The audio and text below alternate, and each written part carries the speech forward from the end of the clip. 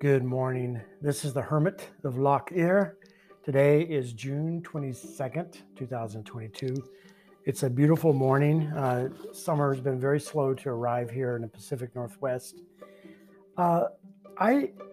Last time I started this discussion on science versus religion, and I ad-lib these, which you can probably tell. It's not like I don't put thought into it. I think about this day and night, and I have for almost 30 years, or actually 30 years. And I usually just sit down and just speak my mind. But this topic, as I mentioned last time, when I started to think about doing a podcast about it, I thought it would be very simple. And probably next time, and I might even go to a fourth part, it will be simple. It will deal with some very basic conflicts between science and religion and talk about them in a very granular, personal level. But to get there, I really had to go through a lot of philosophical considerations of looking at the root cause of this conflict. And the last time I went back and listened to the talk, I don't normally do that, and I felt like, it wasn't so tidy. And actually today I've even written down a few notes to help direct me. But the whole purpose of last time was trying to establish the underlying issue is not faith versus science or even reason versus faith. It's really an area of epistemology, of how we collect knowledge. Epistemology is just the philosophical concerns of learning, of gaining knowledge, of finding truth. And this discussion happened, at least in the West, and as far back as Socrates, and probably in the East in different ways. But the underlying issue I was trying to establish, it's really about evidence. And I described, and just as an illustration, in medicine, where I spent my career, there's so-called natural medicine, and there's evidence-based medicine. And when we arrived at the name evidence-based medicine, I think it was a very good name for us, because that's what separated us out. There's a, excuse me, a cliche in so-called evidence-based medicine, that what you call a natural supplement that actually works, and we call it evidence-based medicine. Because if it works, then it has nothing to do with whether it comes from a plant or comes from a lab. It has to do with is there evidence that it works and that it's safe. The comment I also pointed out that, unfortunately, now I'm not calling natural medicine bad guys, evidence-based medicine all good guys. That's not the point I'm trying to make. But in the natural medicine world, there's been a tendency to create conspiracy theories about evidence-based medicine, that big pharma is trying to make you sick, that they're paying off the FDA, blah, blah, blah. So anyway, that's the default position when you don't have evidence, is to create a false narrative in place of evidence. So I've been thinking about what direction to go today to help bring these pieces together. And like I said, next time I'm going to really get into the science part. But one issue I want to deal with, and it was brought to my attention again last night. I watched the movie Contact, which I'd seen years ago with Jodie Foster and several other pretty big stars. And it became this conflict in the movie between science and faith. And I sort of overtones, and it's a very common, very popular one, that the way people decrease the tension of this conflict is by saying that religion deals with a different realm than science, and science deals with a different realm than religion. I've heard atheistic science people say that, and I've heard plenty of religious people say that science, now what I hear is science is of the devil, and that was a new concept that I've heard recently. I'm sure it's been used throughout history, but it just sort of was bewildering to me. But the real issue for me, and when I started my journey in 1990, is to pursue truth. And I don't mean truth of a particular agenda. I think agendas destroy truth, because you don't look at evidence anymore. You look at compliance to your social agenda. your social group's agenda. But in 1990, I said, I just want to pursue truth. I don't care where it leads me, just as long as it's true. And on a very personal, being candid. Uh, uh, and then on a big level, philosophical level, of just trying to find truth. Now, I will also make it clear, I do not believe that reason and the search for truth is perfect. We have conflicts. Our reason can only go so far. It's not, and again, it's not perfect. But I want to give an illustration to point out what I'm trying to say here, that religion and science have to agree about reality, or one of them's wrong. Because reality is that, just simply that, reality.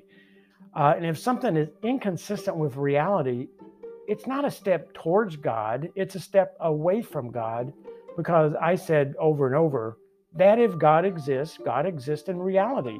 The better we're immersed in reality, the better we can know God. And I've spent my 30 years in evangelicalism, I found myself like Alice behind the looking glass in a world that was detached from reality. And I'll get into that more later if you don't know what I'm talking about. So to illustrate this, I've used this illustration before in writing. I don't know if I've done it in a podcast, but imagine now that I'm talking mostly about white evangelicals. A lot of talks, I'll try to spread it out and talk about atheism and the Buddhist perspective, but I really don't have time. This is a very complex topic anyway. But say that for the white evangelical, they claim, I claimed when I was one, and I think it's entirely false, that we were, quote, biblical. But as a sidebar, every religious group on the planet, and you can break down even Christianity, probably, I counted one time, I think 130 entities, or what we call denominations of churches. Each one looks at the Bible different than the other one. But they each claim only they have the perfect understanding of the Bible. Only they are biblical. And so that's a concept that it's false. This idea that a certain group is biblical and everyone outside that group is not biblical. And it all comes down with how you look at the Bible. But so in this situation, say that you're in a group, don't just say the white evangelical group, and you believe that believe the Bible is infallible. I might talk about that later. You look at the Bible as literal, every word literal in the Bible. And then say that this is not true, but say there's a passage in the Bible, maybe in Psalms or somewhere, it says, as we all know, the sky is always red. So R-E-D, red. So you look at that word and you go back to the, I think I know the Arabic word, but I don't know the Hebrew word for red. But you go back and you look in the Hebrew word, it's a word for the color red. And then you look at the sky in reality. Now, I was having this discussion with my son, who's very smart, and he likes to play the devil's advocate. And he said, well, to some people, they could be colorblind and they could see the sky as red. And I said, well, just, let's get away from the frivolous arguments. But science can measure the color of the sky and on the spectrum, and they can come up with a very precise number. I was going to look it up. I mean, it can vary from, depends on where the sun is and if there's a thin layer of clouds and those things. But blue, it's almost always blue. It can have a red twinge at evening or other times, or say there's a lot of rusty dust that's been blown high in the atmosphere. But say this Bible verse says the sky is always red. And then the scientists who try to base on evidence come and look at it and say, no, it's blue. So then there becomes a conflict. So I'm trying to think how much time I have left here to dive into this. But in science, they try to be objective. They started with the Greeks, but after the Dark Ages, where science was really oppressed by the church in the West for political reasons, and that I'll get into when I talk about the specifics. after the awakening and the age of reason, science worked very, very hard to try to make science objective. And they came up with a scientific method of measuring. Isaac Newton is one of my favorite Christians because he was right in the middle of this time period. And he said he loved God by loving science and by exploring the cosmos because God created it and it's part of reality. So they try to be very, very objective, and they found that in the scientific method, you can't. It's experimental. Looking at the sky. Well, that can be experimental, but in other things like drug studies, you have to remove bias. Now, unfortunately, religion is the opposite. They enforce bias and demand bias before looking at the evidence. So, in this case of the sky problem, you say, okay. Our underlying tenet is the Bible is always correct and the Bible is always literal. Therefore, what we call blue is really red. And so the linguistic people will look at the Hebrew word the Hebrew word, I said Psalms, and study what the meaning was to the Hebrews. And they meant the color red, the same word that we use in English, R-E-D. And then they say, well, wait a minute. There's not a linguistic problem. It has to be a problem of interpretation because you look at reality and the sky is blue. So then on the religious side, they say, they turn it into a moral issue. Oh, you don't really love God, do you? Oh, you don't really believe the Bible, do you? Because the Bible says the sky is red, therefore we believe the sky is red. And on the science side said, no, wait a minute. We can measure it. We can look at it. Look up out your window. It's blue. Well, it's because and this is the kind of arguments, it's because you're a friend of the devil. And, it becomes this really bizarre morality problem, a problem of spirituality. And the problem has to come down that if you put the Bible up against reality and there's inconsistencies, you have to start questioning not they claim that I don't believe the Bible if I dare question it. No, I question the narrative of their subculture, which says you can never question your first interpretation of the Bible. So you go back and you say, okay, something's not right here. The psalmist did not mean red as in the color. They couldn't have. Then some people say, well, back in those days, the sky was always red. And then you go look at other texts, either maybe even from this Bible or from other sources that were written at the same time, say in the Bronze Age, and people described as blue sky, always being blue. So they know it wasn't, like there's some big transition in the earth where the sky went from being red to blue. But it's a linguistic issue of just, like in poetry, in writing, you use descriptors that aren't real, but they magnify, or I don't know, in this case, this made up verse in Psalms, why they were calling the sky red. But that's the issue that we run into.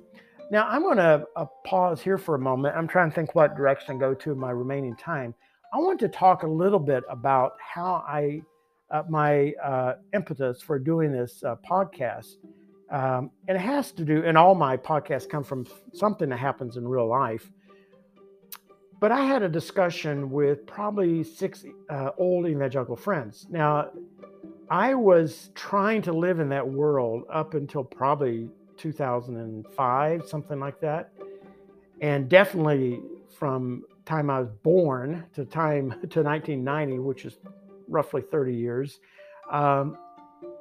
that right? I'm not doing the math right. That I lived in that world. So I had family and friends who are deeply still involved with the white evangelical movement. And I lost a lot of friends, and I didn't want to lose these friends.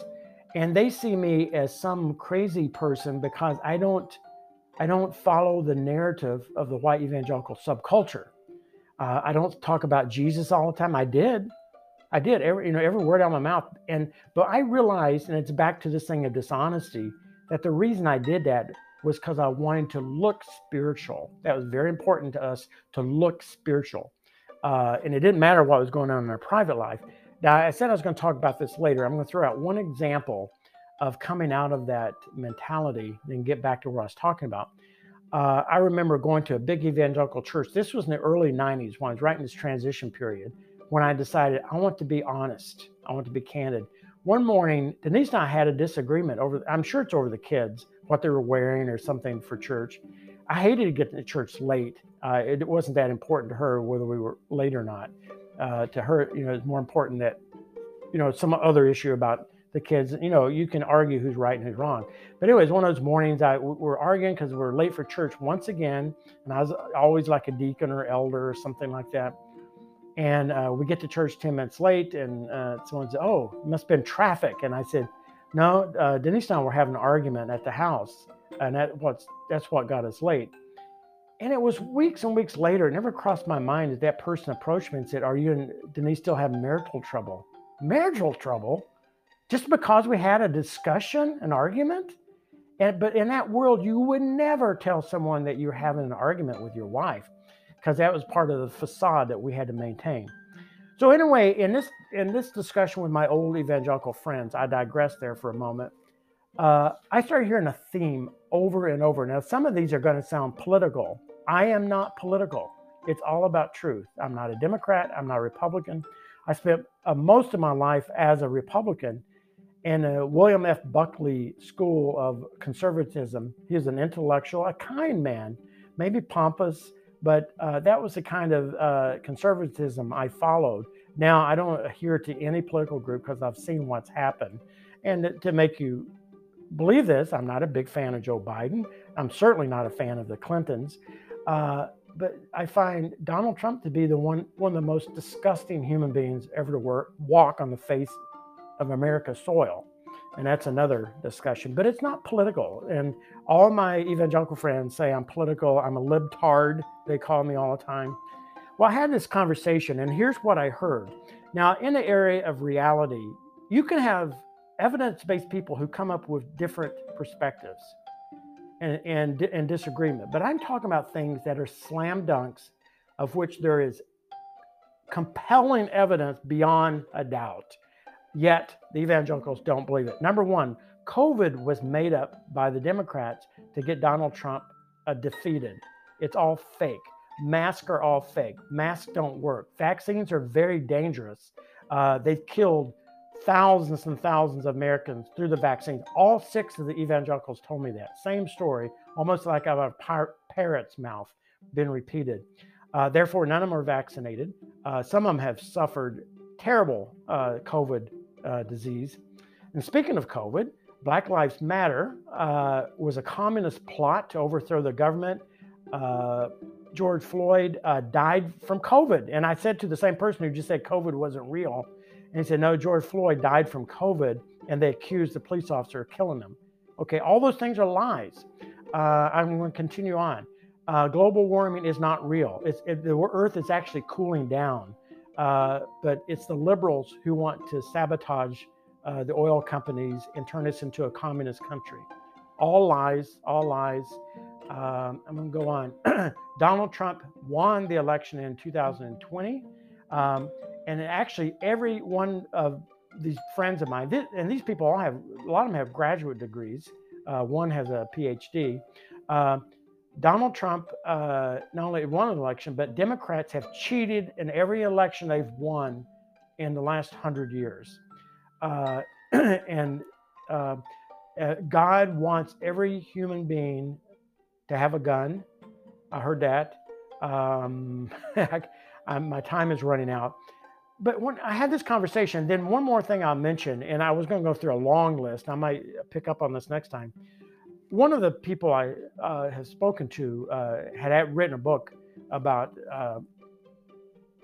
I would just say about evolution, the sin of evolution. I read the book too. And it was along the same line of moral, are you going to stand with God and be against an old earth? Anyway, I'm going to have to end at this point. Thank you for listening. There's going to be at least a part 3, and I wonder if there's not a part 4. Have a good day.